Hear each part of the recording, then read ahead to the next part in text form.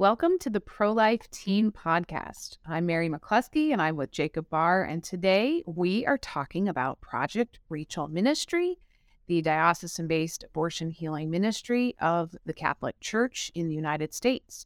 We're going to talk about how Project Rachel Ministry got its name from the Old Testament book of Jeremiah and Rachel weeping for her children, and how the Lord dried her tears.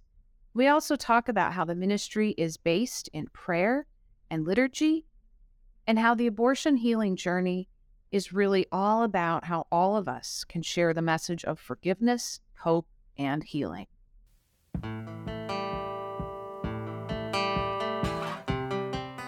These podcasts are not scripted. The ideas presented may not be the official position of the speakers, the related organizations, or the sponsors.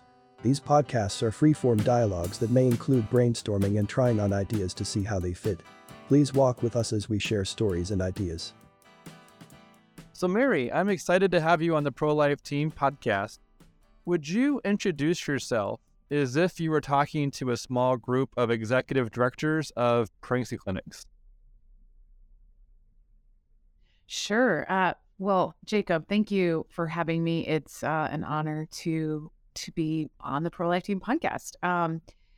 So my name is Mary McClusky, and I am the Assistant Director of Project Rachel Ministry Development at the USCCB ProLife Secretariat. And taking a note from my husband, who always makes a joke wherever he goes, you know, they say the longer your title is in Washington, the less you actually do. So so my role is to help Catholic dioceses throughout the country to primarily in the area of pastoral care. So that's two components here at the USCCB in the ProLife Secretariat, and that's pregnancy assistance, but mostly my job involves helping dioceses to develop Project Rachel Ministry. And that is the diocesan-based abortion healing ministry of the Catholic Church in the United States.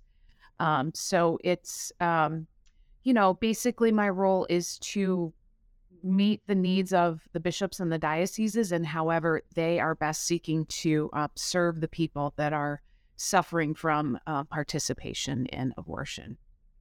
Okay. So, that's everything from developing pamphlets to conferences to resources, being a kind of cheerleader coach behind the scenes, having lots of discussions and pointing resources out to them, a lot of different things, basically. And what does USCCB stand for? Yeah, thank you. We're always kind of explaining acronyms here in this city.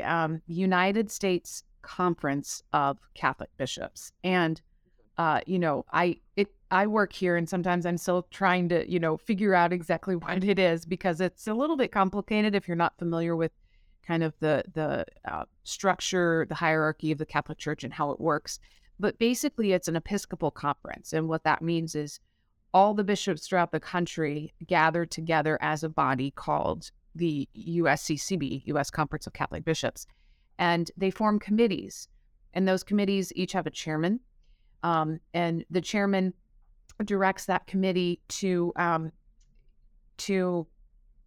do its work on behalf of all the bishops of the country around specific issues. And I am one of 10 staff members who serve the Committee on Pro-Life Activities.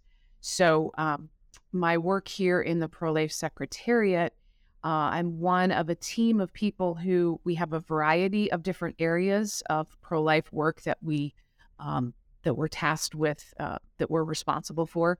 And those areas are prayer and liturgy. That, of course, is the very foundation of everything we do. And policy and advocacy, education and outreach. You may have heard of the Respect Life program, which is all throughout the country. There's a new topic and kind of themes every year. And then pastoral care, which is primarily my area. But a lot of our work dovetails, a lot of work in Project Rachel Ministry, of course, is going to be involving prayer and liturgy, of course, because it's we're the church. So of course that's going to be a part of our work in the very foundation. But education and outreach, a lot of the ministry involves teaching people who, people in parishes and at the diocesan level about the effects of abortion on people and what kind of some of the needs are, and outreach as well, spreading the word that, there are many people who think that, who feel as if they have committed this unforgivable sin and they're not worthy of God's mercy. And we're here to say, no, God loves you. God loves you no matter what you have done. And his mercy is far greater than any mistakes that you've made in your past. Going back to the prayer part of the ministry, what does that look like? Are you providing like written prayers for people to use, or is it like an exercise? Or are you putting together people to pray in certain ways? Like, what does that look like?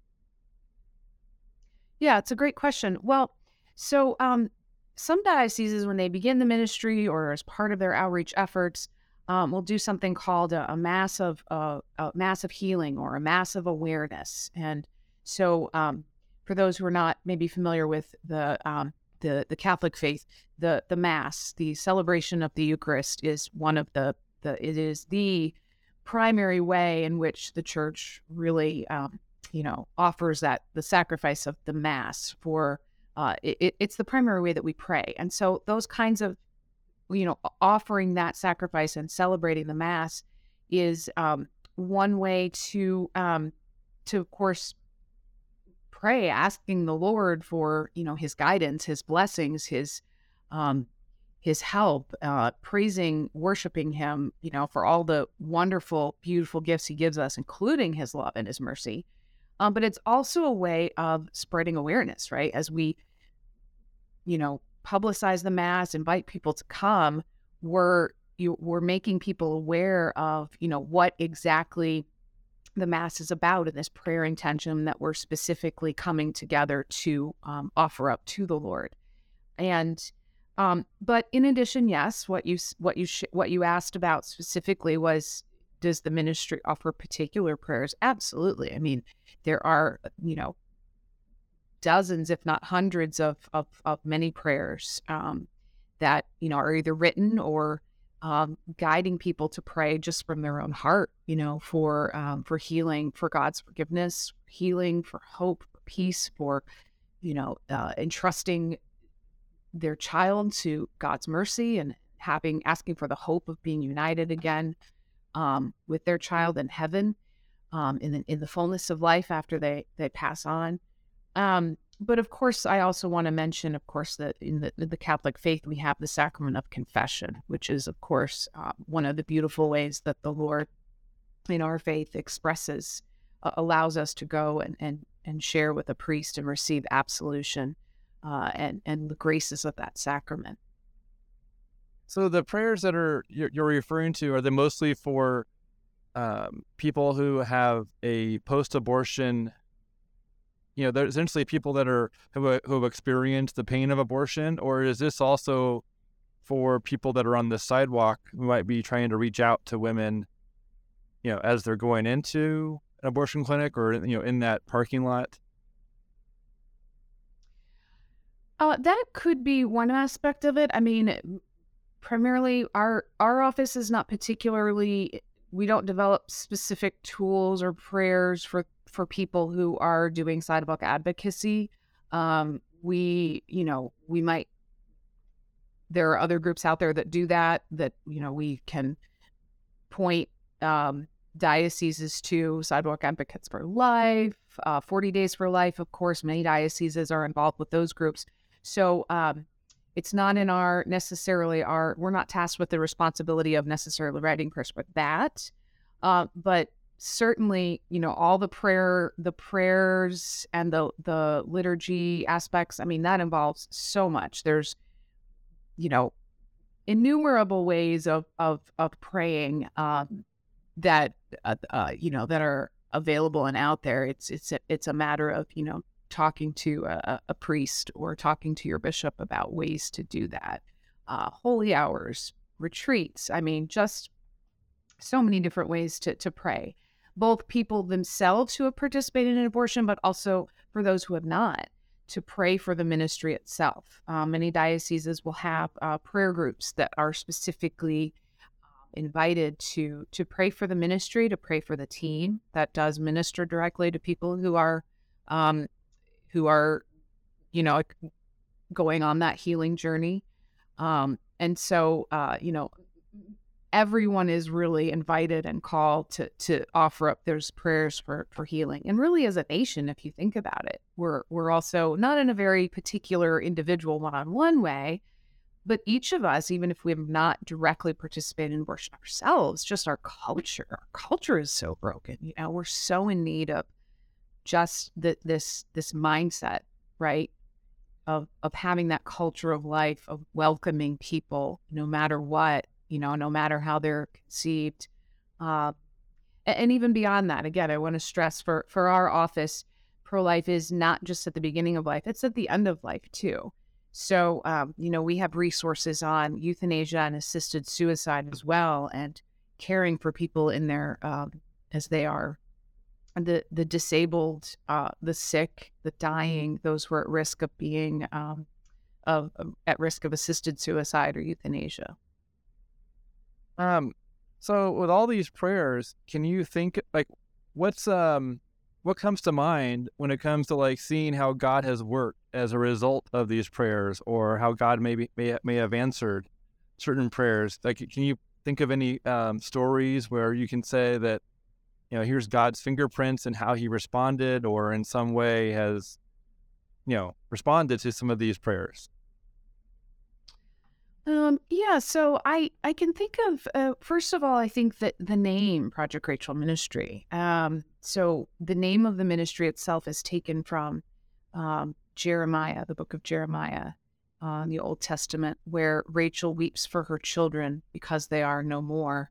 And the Lord comes to Rachel and dries her tears. And that's kind of the, what I have seen reflected again and again in doing this work is, I have met many women that I've had the privilege of them having, they share their story with me. And in particular, one woman I'm thinking of, she, for the purposes of confidentiality, we don't really share names or many details about people, but I can share that she worked with us on a particular project, and she, she shared with me her pain, and she really shared,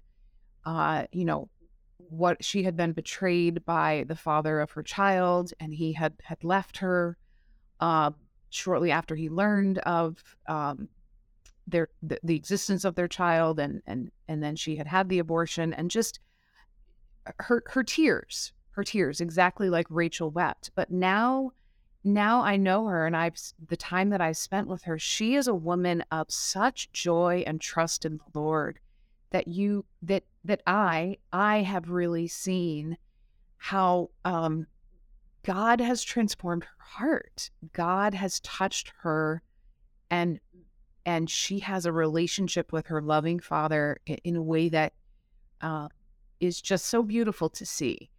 And she trusts the Lord. She loves the Lord. She is absolutely convinced of his forgiveness of her. She has forgiven herself, and she has peace. And that's just the beautiful message, the hope that I have for everybody who has participated in an abortion, that God can touch them and make them whole, and they can go on to live have this beautiful relationship with God and be this source of encouragement and joy for other people. Wow, what an amazing story of healing, emotional and just deep healing. So, and essentially, it sounds like that might have been connected with the prayer life or some of these prayers. Whether that was yeah, and so maybe she was the one who prayed it, or maybe someone else prayed on her behalf. I'm not. Maybe it was both. Yeah, well, she is definitely a woman of deep prayer, and she always had been. I mean, and just when she shared with me, all the different ways that God kind of led her through, the wilderness. Those are my words, not her, but just led her to people that in each of their own unique ways, you know,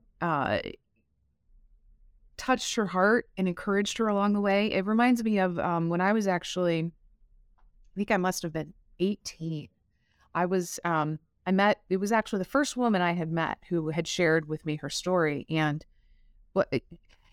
she didn't share a lot of details. We didn't have a lot of time to talk. But at the time I was doing a pro-life walk across the country called Crossroads. And they, they've been around for, I don't know, 15, 20 years. But anyway, we met and she was asking me, we wore these big t-shirts that said pro-life across them. And she was asking what we were doing in her city. And I told her, and she said, I've had 2 abortions. And I don't believe anyone will ever marry me because how could they after what I've done? And my heart just broke for her. And I was a young, fresh-faced, I didn't really exactly know what I was doing. I had not had experience with this before, but I knew enough to know that I just needed to listen to her. And my gut said, just tell her God loves her, just assure her, and so I did. And so we talked and I gave her my number and she tried to call the next day, and where I was staying, we were never able to connect again, but I still pray for her sometimes. And even though I don't know if she ever got help with a ministry, or I don't ever know the end of her story, it gives me hope enough to know that I was maybe one in a series of people that if she did, that maybe something I said encouraged her to open up to someone else or to go to the Lord at some future point in time, or that others along the way had also been a part of maybe encouraging her. And so I think that's one of the messages I always like to share when I talk about, interviewed or just talk about my work, or I should not my work, but this work, our work, God's work, right, of sharing this message, is that each of us can be a part of it, right? And it's really the Lord's message, right? His message, and he's the one doing the healing, and we're just the instruments in his hands that he uses. And so it's so important, I think, to always be aware that everywhere we go statistically, that there are so many people that are suffering silently, that we just aren't aware have been involved in an abortion. And it's not just the mother or the father. If you think about, the grandparents of the aborted child, right? So they may have, they don't know what to do. Their 16-year-old daughter is pregnant. Oh my gosh, we got to, let's get rid of this problem. Well, it's not, you can't, this is your granddaughter, this is a child. And they may later on, maybe in the rush of emotions, right? And they think it's the answer, and deep down they know it's not, but later on they come to regret this decision. And so they're mourning, right? They're mourning the loss. So it's just always important to remember, survivor siblings. There's a woman named Teresa Bonapartis who does some work. She has retreats for survivor siblings. And some of the siblings will say, when they discovered that a sibling of theirs was aborted later on, they share things like, wow, I always kind of felt something was off. I always kind of felt like there was a person in my life who was missing. And now I know it was because one of my siblings was aborted. So it's just amazing the sense of family that, that people can have. So anyway, it's always good to speak compassionately whenever we talk about abortion, and remember that someone who has participated in an abortion or has had one, it could be listening. So, there's this verse in the Bible, James 5:16, and maybe I can pull it up, but it goes something like, confess your sins one to another so that you may be healed, and the prayers of a righteous person availeth much. And so I don't go to a Catholic church. I go to an evangelical church, but I believe, my understanding is that when confessing sins to a priest, I feel like that verse is being, would probably be the reason probably for doing that, because confessing your sins one to another so that you may be healed, and the prayers of a righteous person availeth much. I feel like that would support the idea of of confessing sin to someone else, to then exposing it as saying it out loud, and then asking for someone's prayers to just having someone hear it, and then also then asking them to pray. And out of curiosity, do people as a Catholic, do you ever confess to another a person maybe on the same level, more so than always going to the priest above, or is it usually obviously it sounds like it's usually to a priest, but do you also ever confess to other people as well? Well, as a one of the sacraments, if you're talking strictly in terms of the sacramental seal of confession, right? It is strictly between you and the priest is in persona Christi, we call it, in the person of Christ, specifically ordained as an ordained minister by the bishop to absolve of the sin. No, you would never go to the confession sacrament of reconciliation to anyone other than the priest. But that said, in Project Rachel Ministry, many dioceses offer support groups and also retreats. So in Project Rachel Ministry, we offer both group healing events and individual one-on-one. And so that's really the emphasis there, is that each individual person, every person's abortion is unique. And so therefore their healing journey is going to be very unique. And so that's really what we stress, is how do we meet the needs of that individual person that comes, that is coming forward and saying, sometimes they know what they're looking for and sometimes they don't. Sometimes they're just full of pain and they know they want help, but they just don't know what is offered and they want to find out more about how they can be helped. So that element of the mutual, the kind of support from somebody who has experienced what you have gone through is available in those group kind of healing events, where particularly in support groups, where guided by a therapist, sometimes by a lay professional or a lay team member of the diocesan ministry team, they're guiding people through sharing with each other, lifting each other up, encouraging each other, sharing about, what is working, sharing scripture passages, sharing, talking about how the Lord is working and touching their hearts and leading them on that healing journey. And so there is that element of kind of, not confessing, if you will, but opening up and being vulnerable with each other. And so, because the isolation and not sharing, going through the world as if you feel alone, it is one of the ways that the abortion trauma and grief manifests itself. And so it's really important to be connected and have support on that journey. So when someone, is there usually a leader of the Project Rachel group who will then be able to help? How many leaders are there, I guess, in a Project Rachel group, or how does a Project Rachel group operate? Like, what are the key elements that take place when they get together? Is it usually over a weekend retreat? What's it look like for for someone to attend a Project Rachel experience? Yeah. Well, like I said, it depends really on what the person is looking for, but basically, the diocese is offering that it starts with a confidential phone call to the ministry, and every phone number, sometimes they might, first contact might be an email, but basically an individual looking for help would call this confidential dedicated line. So it's only for abortion healing. And, the person, the leader, sometimes the leader, the coordinator of the ministry is not always the person answering the phone, but it typically is. There's not, a lot of resources to have, dozens of paid people, working in this ministry, but usually it's the same person, answers the phone, and basically it depends on the person. The individual really kind of leads, again,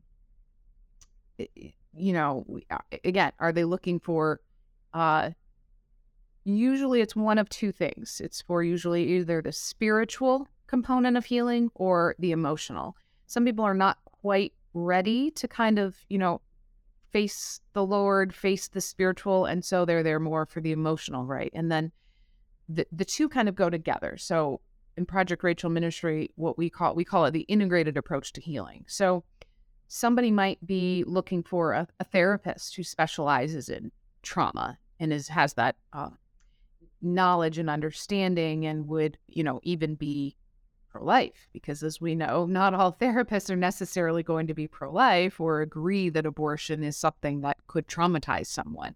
So it's important for the ministry to have evaluated all the therapists they refer people to, so that, they know that that therapist is on board with the entire approach of what's offered. So they can be sometimes referred to a therapist or referred to a priest or a pastoral counselor, someone for spiritual direction, or for a group healing event. It really kind of depends. Some people are not ready for a group event, and so it's not a program. It's not a group per se. It's a ministry. It's what can we do? How can we meet the needs of this individual? It's not, they fit into this box or that box. It's we're going to wrap around this person and give them what they need. So, what happens when someone reaches out for help and they're a person who may not believe in God, and how are they treated the same, or are they treated differently, and how are they responded to? It's a great question. Yeah. So Project Rachel Ministry is open and available to everyone, people who are Catholic, non-Catholic, people of any faith or no faith at all. So basically the ministry is not going to, it's going to be what it is. It's going to offer the fullness of truth, right? So be authentically Catholic, but at the same time, Jesus himself did not always, he used different language, he used different approaches with different people. Of course, he was all-knowing, but he was also all-loving. So sometimes that all-loving approach meant that, he didn't always, I'm trying to think of, the woman at the well, right? His experience with the Samaritan woman at the well, right? He did not come right up to her and say, you have, I can't remember how many husbands, 3 husbands, however many husbands it was. I think it might have 5. Okay. I forget. Okay. What guessing? It was a lot. It was a lot. It was more than one, right? So he did not. Not her current husband, I think, as well. Right. Yeah. So he didn't come right up to her and say, you're living in sin, repent. He approached her gently. He led her and offered her the living water. And that would be exactly the approach of someone who calls with no faith at all. It would be to say, we love you, in so many words, not come right out and say we love you, but basically offering care for somebody and saying, here's what we offer. We're happy to listen to you. We're happy to help you.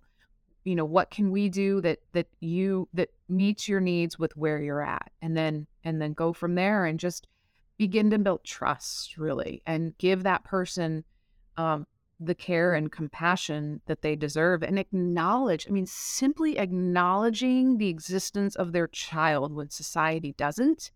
That's an act of love that I think speaks volumes. So what is a Project Rachel experience? How does it usually take place? Is it like a weekly meeting? Is it a weekend? Like what's the format usually look like? Well, it depends on what the type of healing opportunity is going on. So, if it's a one-on-one meeting, if it's confession, it's going to be in the confessional. If it's with the therapist, it's going to be in, a secure, confidential place where, it's they have privacy and freedom to talk. But and then of course a retreat, the support groups, those would take place at retreat houses or churches, or sometimes, yeah, I mean, even, I know some people will meet someone out at a coffee shop, but the underlying principle is confidentiality. So, the location of retreats are never advertised. Even the reason that a woman might be meeting with the priest is not, the list of the priest's names, the list of, it's all of that are involved with the ministry. Everything is kept confidential. So it's, so that she's secure that, it's not like everybody knows, oh, that's why I'm meeting with Father, right? Everybody knows I've had an abortion, right? She needs to feel safe to be able to build trust, right?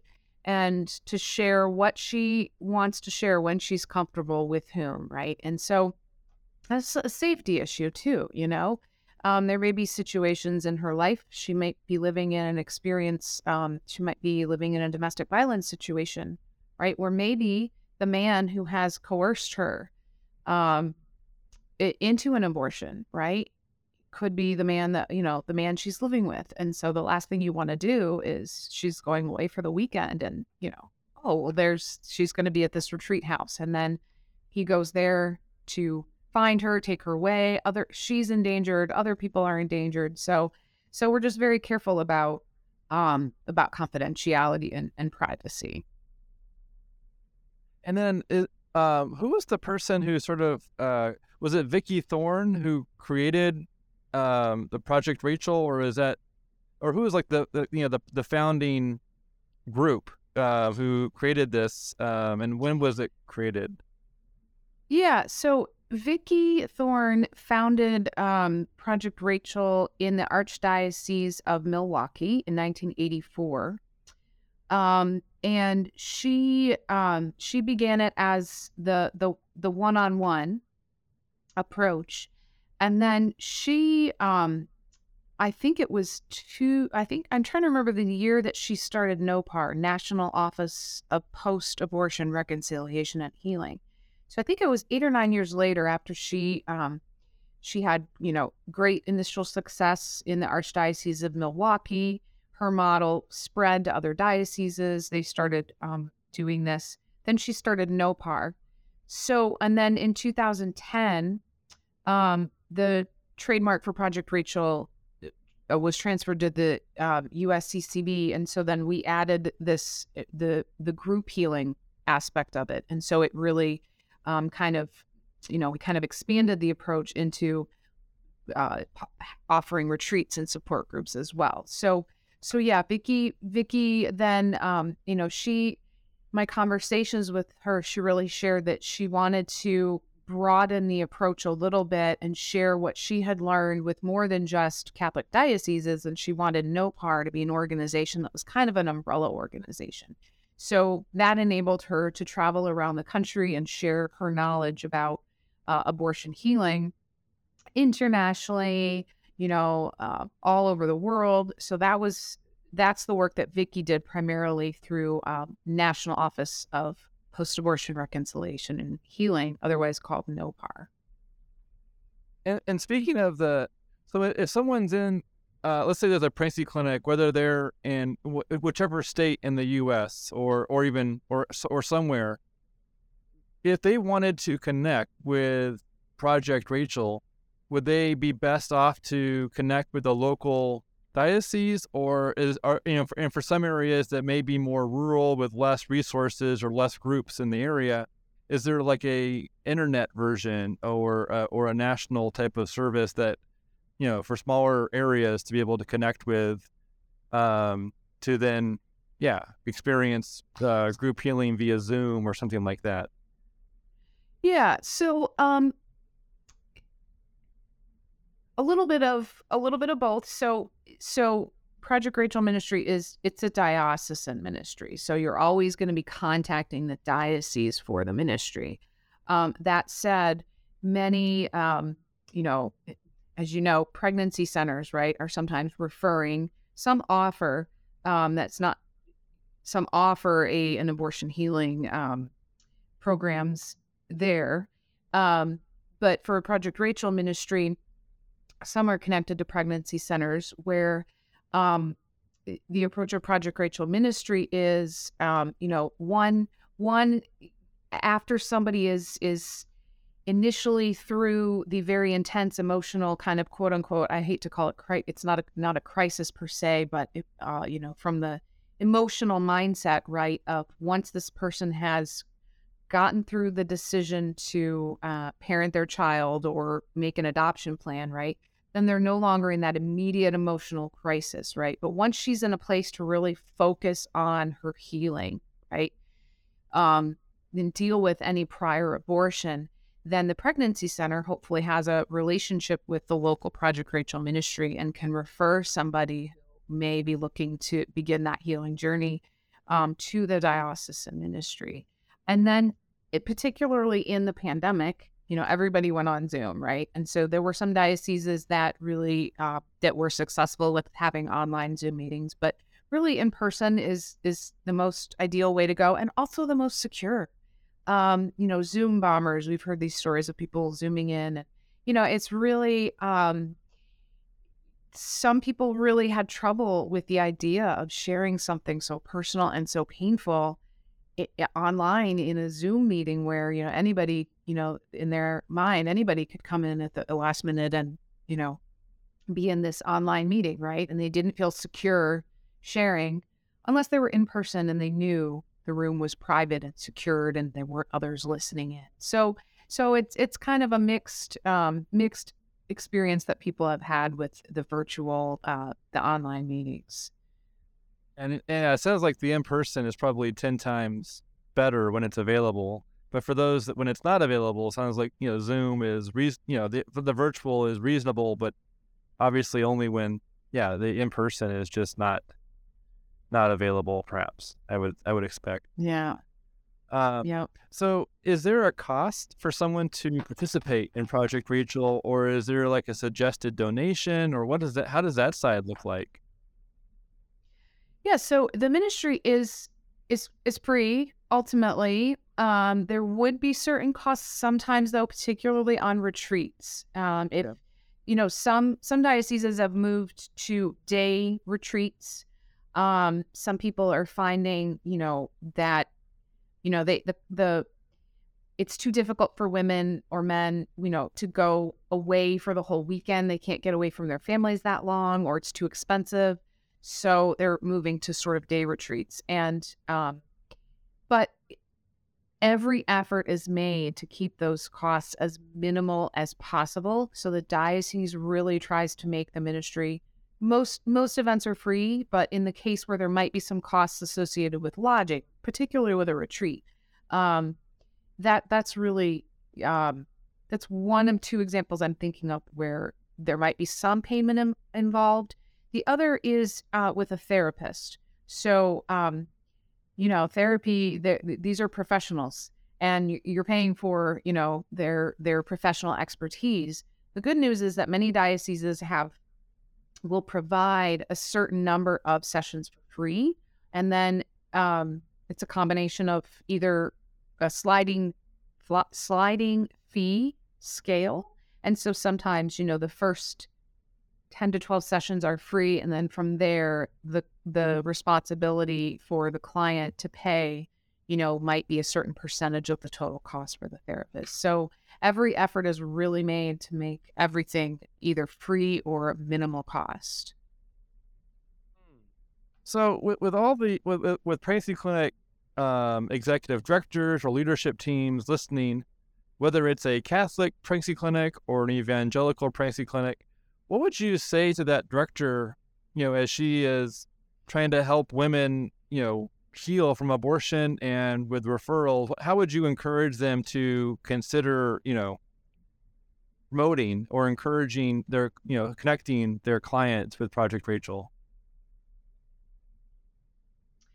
Yeah, I mean, I would say that, I guess a couple of things come to mind that, one of the manifestations of abortion, trauma, grief, um, pain is an inability to connect with future children. And we also know that many women have, repeat abortions. And so sometimes women will have an abortion and subsequent pregnancies are an attempt to make up for that abortion. And so promiscuous behavior even can sometimes be an effort to dull the pain of that abortion, right? Trying to seek love from places other than God, essentially, or good, healthy relationships. So there's all of that battling, right, in the heart of some of the clients that are coming to a pregnancy center. And so it's important to really minister to that wound, that prior wound that a woman has in her heart, because it's going to, it's for her sake, right? For her sake and her relationship with the Lord, all of her relationships, her relationship with people in her life, her family, but also for her future children if she chooses. And my understanding is that many women choose to parent. Adoption is not, making an adoption plan is not as commonly chosen. For women who don't choose to abort, they're more likely to parent than they are to make an adoption plan. So for the benefit of those future children and that relationship, it's really important for them to eventually get healing for their abortion and for any prior abortions. Sometimes it's multiple abortions before you're seeing her as a client in a pregnancy center. And when it comes to this, the healing experience, how often, what's the journey look like? Is this, I've got a feeling, or my gut saying it's like a journey, throughout the rest of life, more so than it being like a chapter? Or is it sometimes just a chapter and then someone feels completely healed, then maybe it resurfaces and that pain, comes back? What's it look like? No, Typical journeys. You're absolutely right, Jacob, that it's most women and men too, also, less men than women, but come forward for healing and help anyway. But yeah, it's typically the journey that happens over a long period of time. So I guess I would say there's two aspects to that: is when someone would come forward for healing, and then how long that the healing journey happens. And I would say typically in younger people are more likely to come forward sooner. But there's also there are women who sometimes decades and decades later, there are women now in their 80s who are coming forward for healing, right? And so they've gone, 50, 60 years, and they finally are coming forward for healing. So it's, and then as far as in terms of the length of that abortion healing journey, there's definitely I would say, once you start that intensive process of that healing journey, and you kind of go through some of the steps of forgiving, reconciling with the Lord, forgiving yourself, connecting with the child or children, and entrusting that child to the Lord, forgiving those who may, in relationships that may have been involved in the abortion.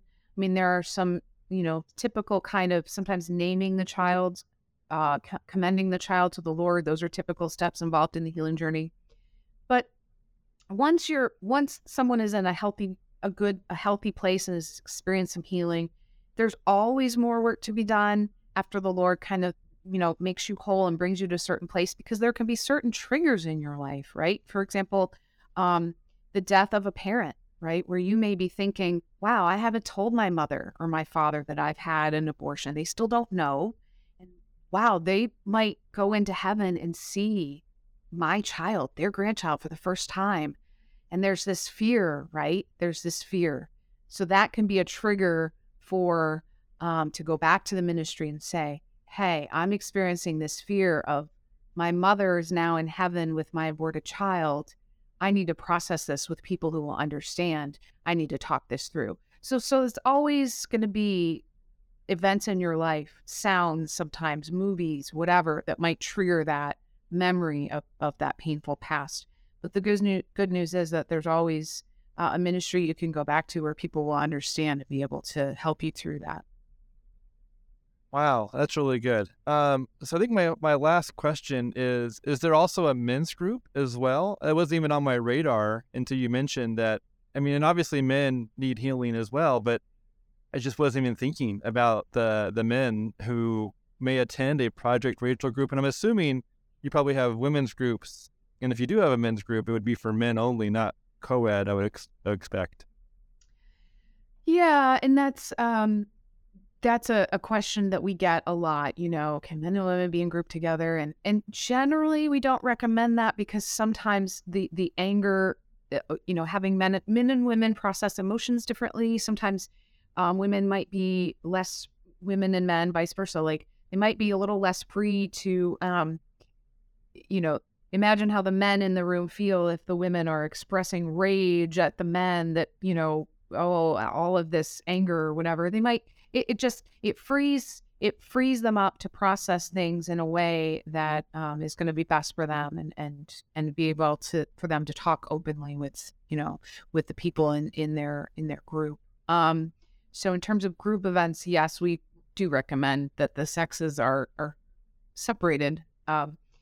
But yes, definitely, Project Rachel Ministry is for men. In some dioceses, they might call it something different, like Project Joseph or Joseph Ministries, because Project Rachel is the name of, is a feminine name, and so. But men generally are, it's hard to get. Men typically come forward for help, much less often than women. Number one, their role isn't even recognized. I mean, the law says they have no right in a woman's decision to abort or have an abortion or not, right? And so they feel disempowered. They feel as if they don't have anything to. They don't. I mean, essentially, they don't often, as far as the law is concerned, have a say in the matter, and so they feel kind of helpless. Sometimes they express an inability to protect the mother and the child. Sometimes they don't even know that they are a father, and then they discover this later. So they're grieving a child they didn't even know existed. So there's about 7 or 8 different ways that the man, the father, can be involved in this situation. And there's the different situations that he can be part of this story. But yes, for sure, when they can reclaim that fatherhood, it's a beautiful thing. And I guess I might have one more question. This one may be a short one, but do you ever have pregnancy clinic leaders who want to be able to be better equipped to help their clients with good encouragement and direction? Have you ever had pregnancy clinic leadership team type of people who may not need the healing themselves, or maybe they do, but they're looking to equip themselves to help others? Have you ever have those kind of people reach out to Project Rachel? I do believe that does happen, yeah, at the diocesan level, where they're looking to to be partners. And a lot of times what happens at the local level is people are, the pro-lifers know each other, right? Everybody's that is helping the mothers and the children, right? They know each other and they partner up, and everybody is learning from each other and supporting each other. And I mean, at least on the national level, I mean, I know that a lot of the team at Heartbeat International, a lot of the national, some of the CareNet people, and I'm always learning from them, and I always appreciate, bouncing ideas off of them and learning about what they're doing, and so it's there's never, I haven't participated in anything formally per se, but I mean, in terms of like a partnership, we really view, kind of as I said before, abortion healing journey as something, it's its own separate work. That doing that work is one of the things that can cause a woman not to come forward for healing is if she's seeing triggers that may remind her of that painful past. And so in all of our messaging and in all of our outreach, we don't have photos of smiling women with babies and, all of those types of things. Like, we're very careful to recognize where she's at, because she's not going to come forward if she thinks that anything, that we don't get her, right? And so we remove any potential barrier towards her reaching out for help. We really want her to understand, and him, the fathers too, that we're not going to be talking about, the decision has been made. You have made that decision, the painful decision, and now you're ready to be forgiven and really work on the healing part. And so that's really what we focus on, and make sure that painful reminders, are not where we start. We start with her story, and then later on when she's ready, thinking about that painful past under the guidance of a licensed professional in counseling is often part of that healing. Wow. Thank you so much for being here, Mary. I think this is a lot of good information, and I'm hoping that the people who listen to this will be able to be better equipped to refer and connect with Project Rachel. And thank you for having me. Yeah, thank you for having me. It was a real pleasure and an honor to be with you and to share.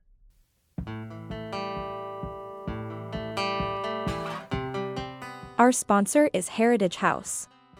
Heritage House provides over 1,500 resources and tools for the pro-life movement, from fetal models to yard signs to the precious feet pin. Heritage House is proud of nearly 50 years of standing shoulder to shoulder with pro-life advocates like you. See Heritage House online at www.pro.life. That's pro.life. Supporting our sponsors, like Heritage House, supports the Pro-Life Team podcast. Thank you.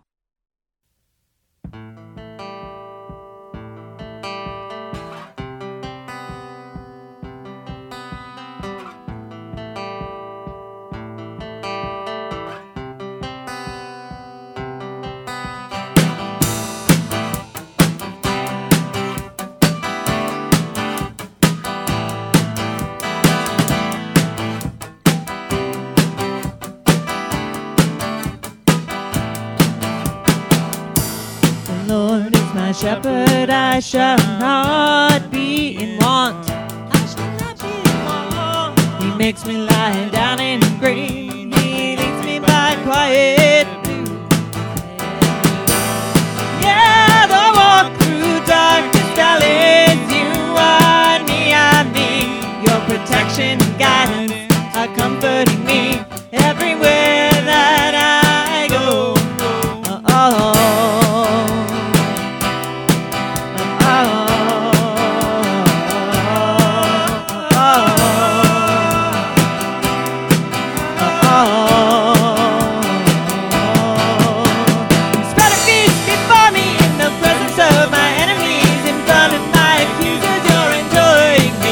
You're